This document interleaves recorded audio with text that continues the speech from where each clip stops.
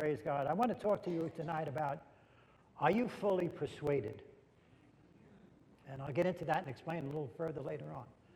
But that is the topic. Are you fully persuaded?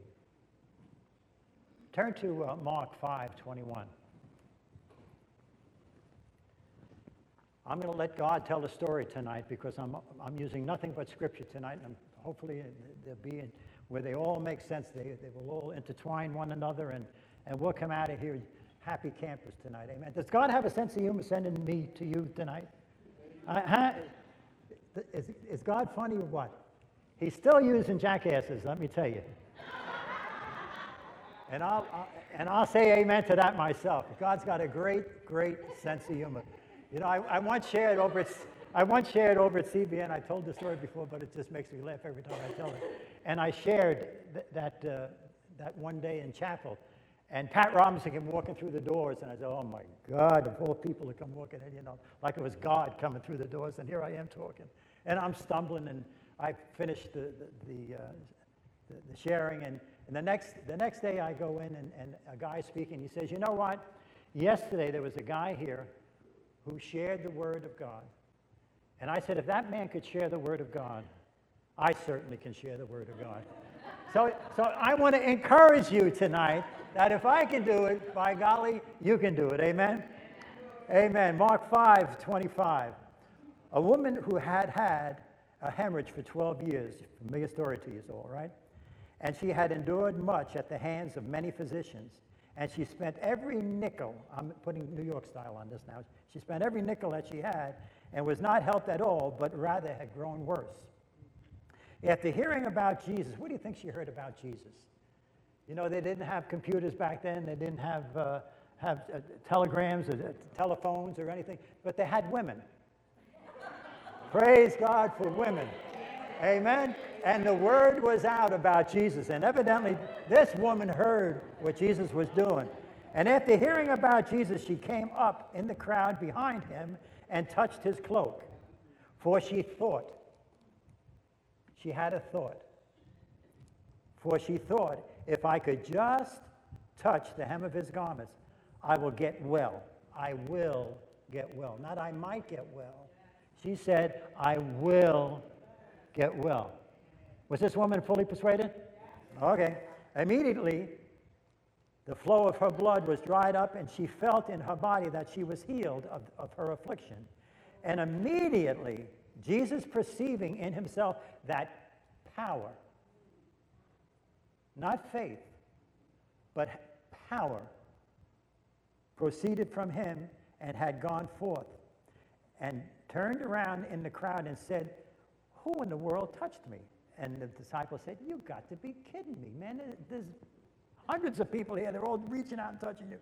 And the disciples said to him, "You see the crowd passing in on you, and you say, 'Who touched me?'"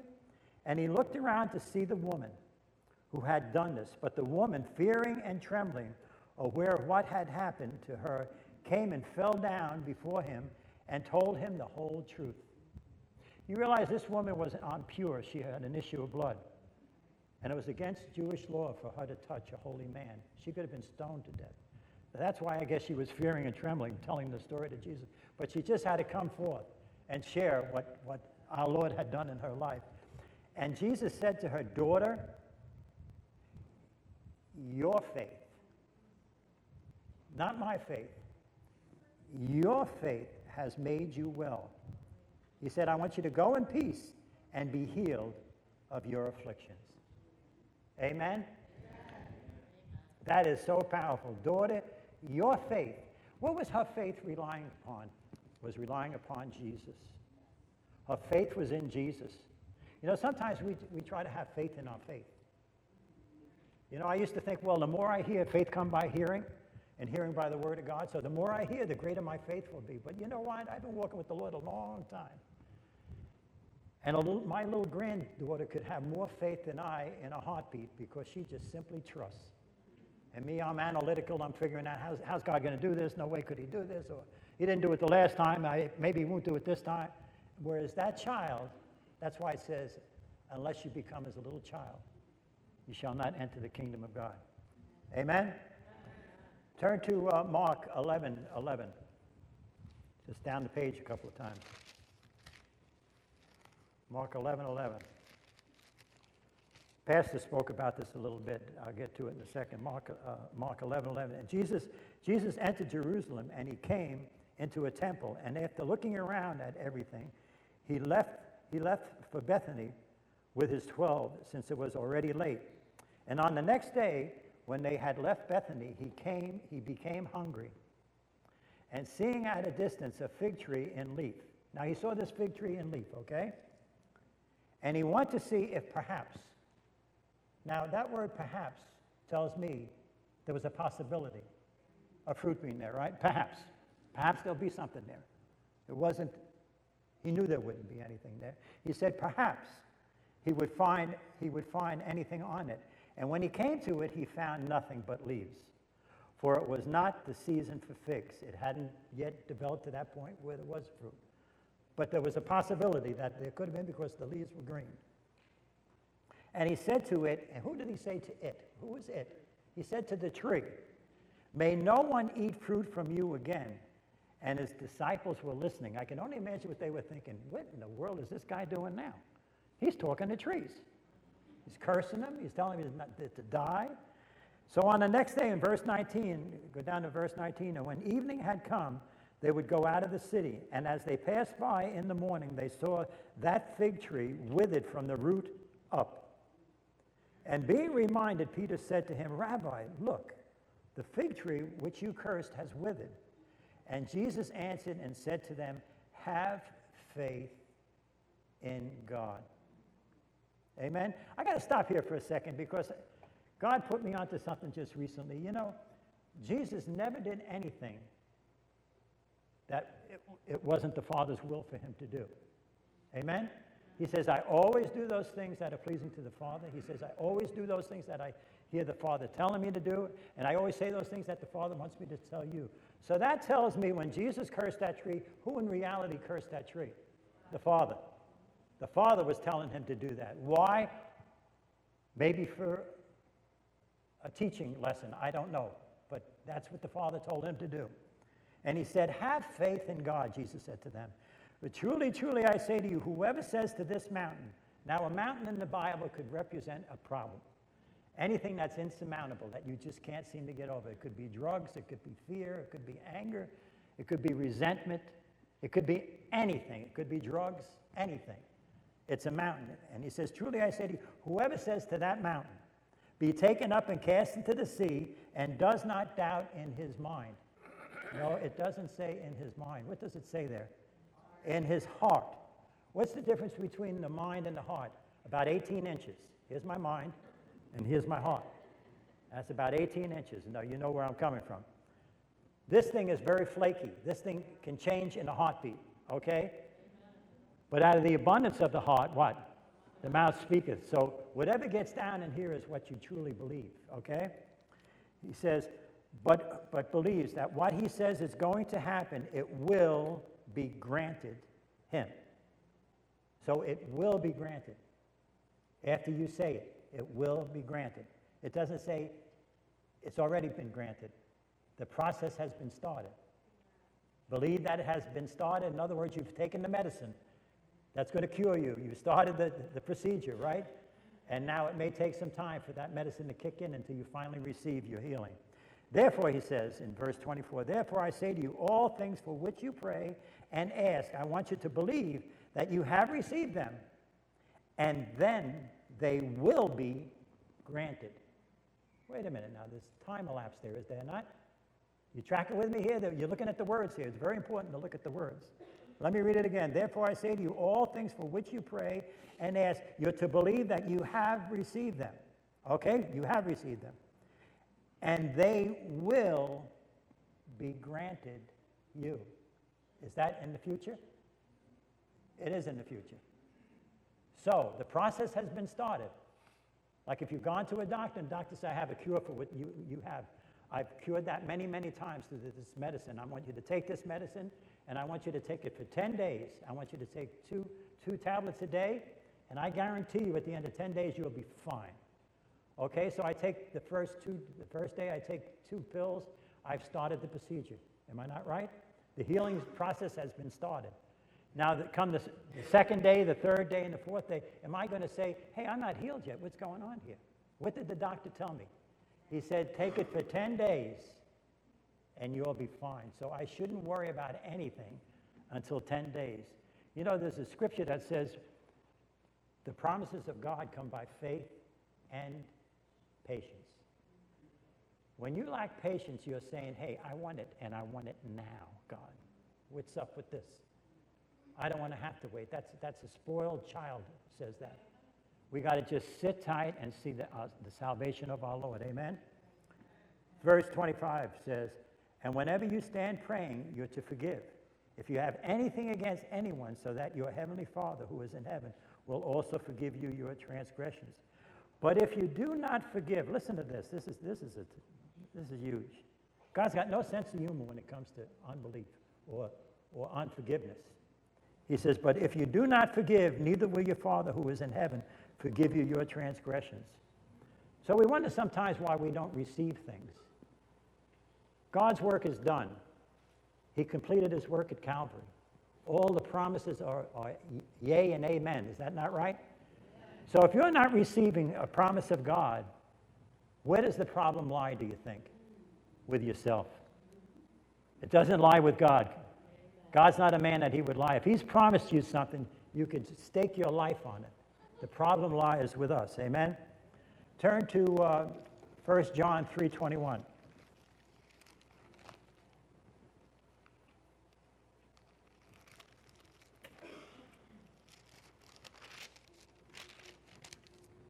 First John 3:21 says, beloved,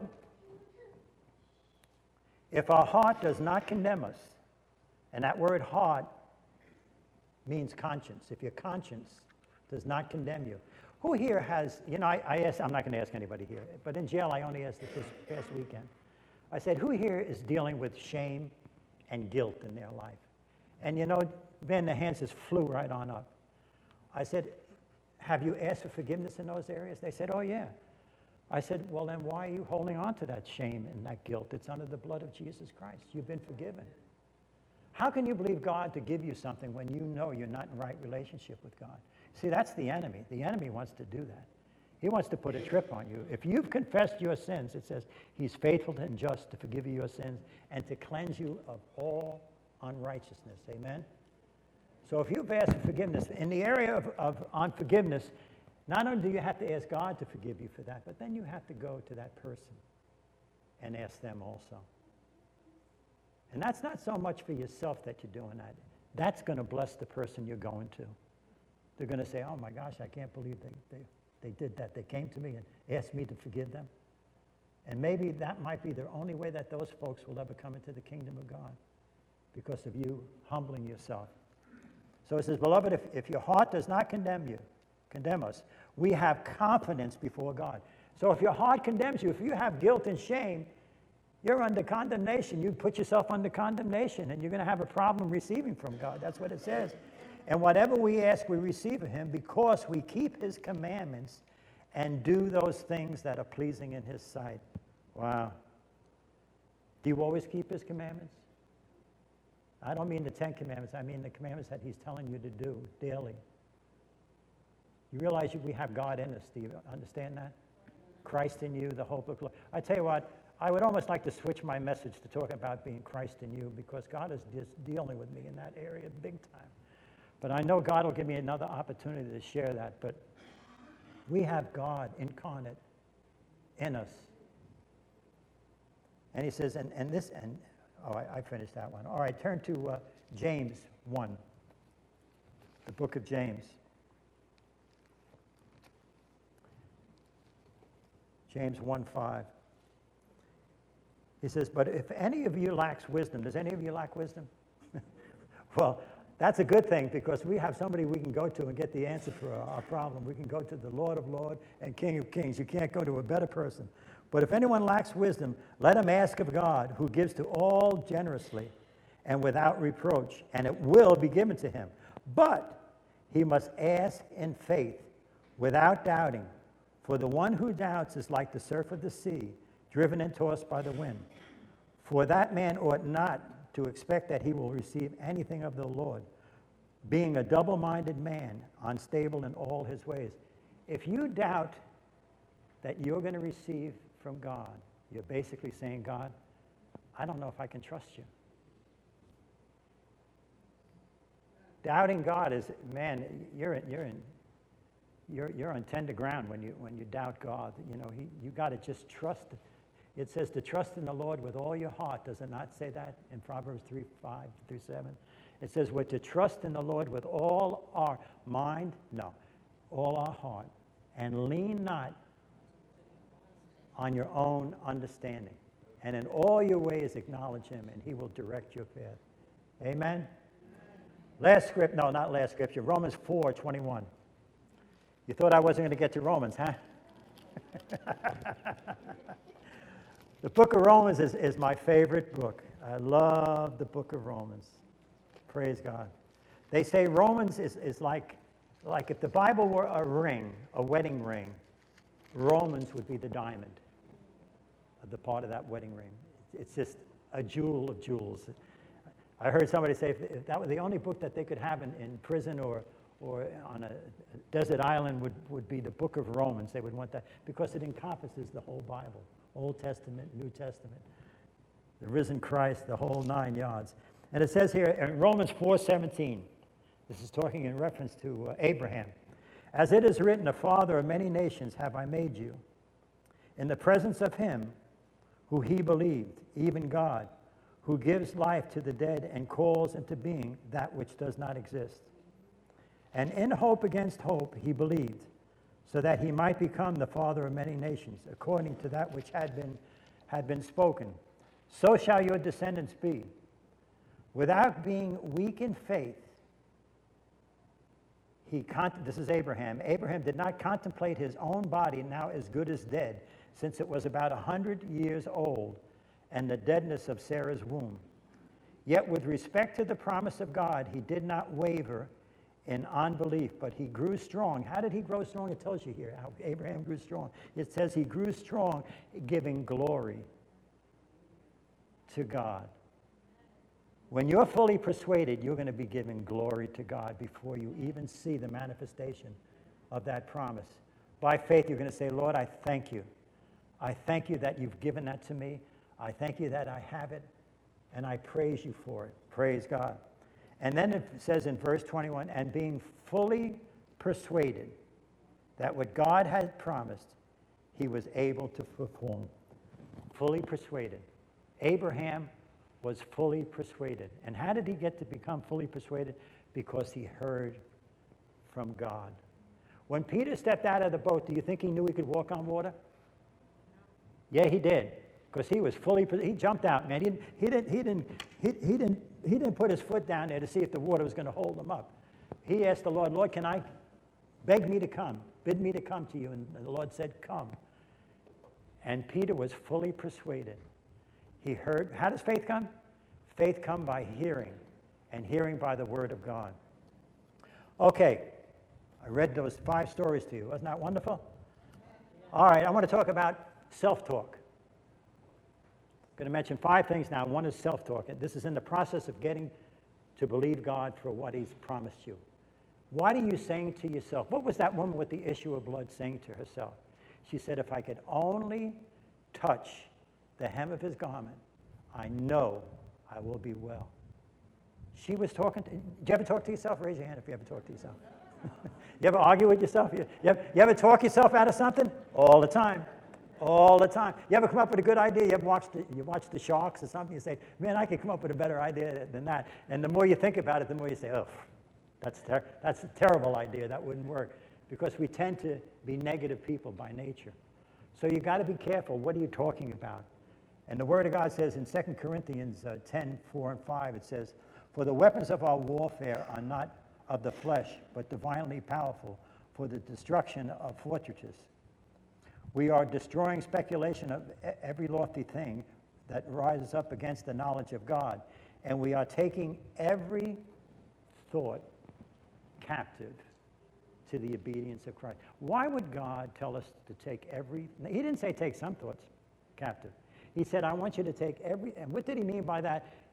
Scrutinize the thought. Meditate on what is it you're pondering? What are you thinking about? You know, it says we're to meditate on the word day and night. Why do you think God wants you to meditate on the word day and night? The more you meditate on something, the deeper it gets into your heart.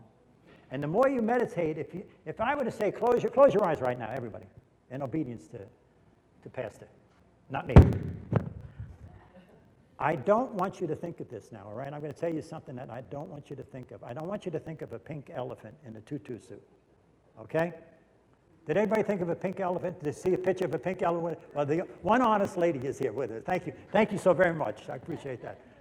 But that's how we think. We think in pictures. If I were to say, I just bought a ranch home, how many levels does a ranch home have? One. You could envision what a ranch, oh, I just bought a colonial, 2-story, okay? Or I bought an apartment house. Well, God only knows what that thing is. You know, there could be 20 stories for that. But we see things in our mind's eye. Does not God say, meditate on my word day and night? Why does he want you to meditate? So you see pictures of what God wants to do in you and through you. Does not God's word says that we can do all things through Christ Jesus who strengthens us? Does it not say in Philippians 4:6-8, it says, I want you to think on things, Harry, that are lovely and pure and of a good. What's up with God? He wants you to protect this thing. Where is the battlefield? Joyce Myers once wrote a book. Well, thank you very much. That lady had that right, man. That's awesome. That's where the battle takes place. It takes place up here. And the more you ponder and the more you meditate, there's a scripture that says in Proverbs 23:7, it says, as a man thinketh. So look at you guys. You guys are wonderful. Praise God, you know, that you know this stuff. It's so important to know this stuff because that's where the enemy traps us up. Amen? So you have to be careful of your thought life. The next one I want to talk about is mental images. You remember when the Israelis went over to check out the promised land, they sent the 12 spies over, and they came back with a report. They saw giants, and they said, we were like grasshoppers in their sight. They literally saw themselves weaklings. They envisioned it. They saw it. So what happened as a result of them seeing that? 10 of them saw it. What did it do? They never entered in. They were afraid to go in. And yet God was with them. I mean, Jacob and Caleb, they knew that God would be with them. They knew that they could take the land, but they had to wait because of those 10 clowns. That's the way they saw themselves. But God tells us we got to see ourselves as more than conquerors. Amen? You got to see yourself in Christ. It's no longer you who live, but Christ Jesus now lives in you. Greater is he that is in us than he that is in. Do you believe that? Man, I believe that. I'm coming to the point where I honestly believe that. Don't anybody sit here. I'm spitting now. I just noticed it. I'm sorry about that. I'm getting excited. Praise God. So a mental image. How do you see yourself? Do you see yourself a winner? If you think you can, you can. If you think you can't, you can't. It's all how you see yourself. You're the sum total of what you've thought of yourself. You've developed in life what you thought you would develop in life. We basically prophesy over ourselves. The next one is feelings. You know, there used to be a song, Feelings. Everybody know that song? Somebody knows that song. But you know what? Feelings, we were told, are neither right nor wrong. They just are. We can't control feelings. But you know you can control feelings because you know what brings feelings on? Number 1, self-talk, and number 2, images that you see. Those guys felt insecure.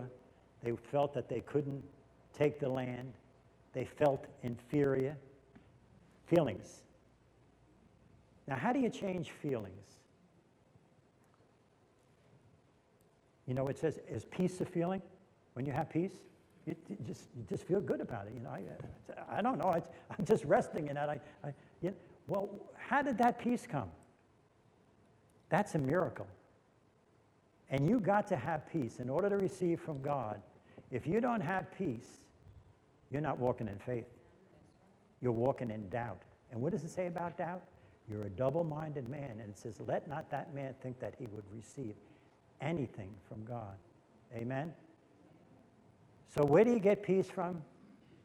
Who do we serve? The Prince of Peace. Amen? Peace only comes from God. You got to go to God in prayer and say, Lord, I do believe by his stripes I'm healed. I believe that with all my heart and soul. I know it's true. I know you don't lie, God.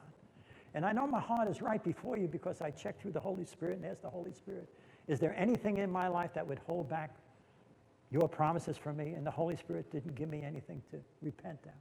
So I must be all right, because that's the Holy Spirit. Is that not the Holy Spirit's job, to convict you of sin? Well, if he don't convict you of sin, don't be searching for things that are not there. Don't be bringing up your past, okay? It's under the blood of Jesus. But you know what? You remember the man that came to Jesus, and Jesus said, only believe? And the man said, Lord, I do believe, but help my unbelief. That's each and every one of us. That's each, because we're operating with this thing up here. And you always will be. Now, how do you get victory in that? You got to say, Father, I do believe, but help my unbelief. And what do you think God is going to say to you? No, I don't want you to have that. He's going to say, absolutely. And then when you get your promise or your need met, who gets the glory for it? You? It's God. Boy, that's perfect timing. I thought that was Pastor saying, wrap it up, Harry, or something, you know. Wait a minute, I'm not fair. I got 16 more. No, I'm kidding. Then you got to confess, okay? Very important. You got to tell yourself what you believe. Lord, I believe your word. I do believe by his stripes. Then you got to tell a friend. Say, you know what? I'm claiming this verse for myself. God gave me this verse, and I believe it's for me. I know it's for me. Will you pray with me and agree with me that it's mine to have? And then go to the Father and say, Father, I confess that your word says, by his stripes, I'm healed. And I just thank you for that. So you have to make that confession. And then the last, not least, is you got to act on what it is. Because faith without works is dead. Amen? Actions do not create faith. Rather, it's a result of faith. Amen? It's going to make you do something. If you really believe something, you're going to do it. I tell the story. I got to tell this story. Oh, it's early yet, man. I always tell this story, and Diane must have heard the story about 18 times, if not 19. But I can't tell this story anymore because there's no more circus. It's this, I call it my circus story. But what did they do with Barnum and Bailey Circus?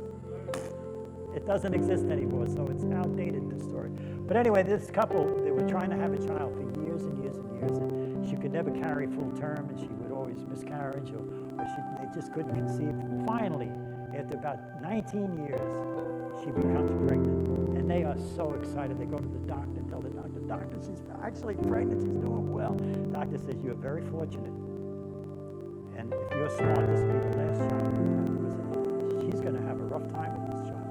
He says, I want to put you, I want you to lie in bed for just about the entire pregnancy to make sure you don't miscarry this child. And so she did that. And lo and behold, a little beautiful baby boy, they named him Harry. What'd you want, Irving? I got to name him. So they just love this kid to death, amen. So the kid's about 8 years old now, and the parents were working, and the kid would come home, and they call it a latchkey child, you know, he would take care of himself, and he would watch TV. Anyway, his mom came home early one day, and little Harry goes running up to her and says, Mommy, you'll never believe what I saw on television. She says, what's that, son? She's laughing at him. He's so excited. He says, Mom, I saw that there was an advertisement for Barnum and Bailey Circus. And it's going to be at Scope just this weekend. It's going to be there Friday, Saturday matinee, and then Sunday, and it's gone. It's going to Madison Square Garden. It's only going to be there this weekend. Mommy, do you think we could go? Please, Mommy, could we go? And the mother said, well, we'll ask Daddy when he comes home. And the father comes home, and the wife calls the father, the husband, and says, Harry's asking about going to the circus. And he says, well, it's going to be here this weekend, and only this weekend. He says, I'll tell you what, let's go Saturday night. So they set it up, and the father comes down and says, Harry, I hear you got something you want to ask me. He says, oh, yeah, Daddy. I was telling Mommy that I was watching TV this afternoon, and they had an advertisement for Barnum and Bailey Circus. And it's going to be there this weekend. Do you, Daddy? Son, we're going Saturday night. Now, this is a Wednesday. Thursday, he goes into school. Is he a little bit excited?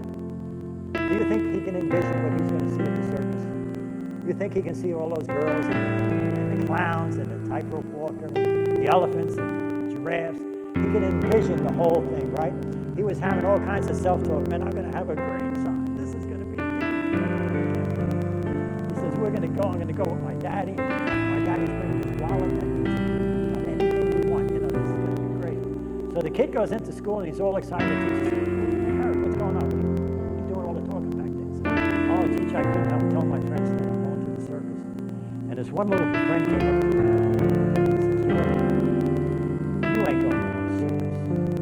Do you know how much it costs to go to the circus? He says, the cost is outrageous. I know we couldn't go there, so you go to the circus. You ain't going to go to the circus. So what did that friend of his just do? He put down, planted down. Okay? So what do you think he did with that down? He went home and he asked his dad, Dad, are we really going to go? Now, I could belabor this and make it longer. And he goes the next day, same thing happened. And he goes back to the father the second time. And the father says, son, you know, if you keep going back to God and you keep going back to your earthly father and asking him the same question over and over again, what are you basically saying? I don't know if I can trust you, Dad. I trust my friend more than I trust you. So the father says, come on, son, I want to show you something. He takes him into the back room where there's a computer. And he looks up on the computer, and there it is. It's a printout of his tickets to go Saturday night to Madison Square Garden. And he says, look, son, here's your promise in black and white. What promises do you have in black and white that God has promised you? Amen? It's just yours for the taking. Only believe. Amen? All things are possible. I don't know how to end this other than to say, Father, I thank you, Lord God. Simple message, but so much truth in it, Lord God. And Lord, Holy Spirit, do your thing now, Holy Spirit. You're the teacher. Man is not the teacher. Woman is not the teacher. You're the teacher. So Holy Spirit, deal with each one of us in a special and unique way, that we would walk out of here and say, oh man, thank you, Holy Spirit. I needed to hear that. And I just thank you for that. Lord, for all those that attended this night, Lord God, I just pray for them. I thank you for their hunger and thirst for you, Lord God. And I thank you that you met them tonight. In Jesus' name we pray. And everybody said, amen. Well, what a mighty God we serve. Hee-haw! Oh, what a mighty God we serve. Angels bow before him. Heaven and earth adore him. What a mighty God we serve.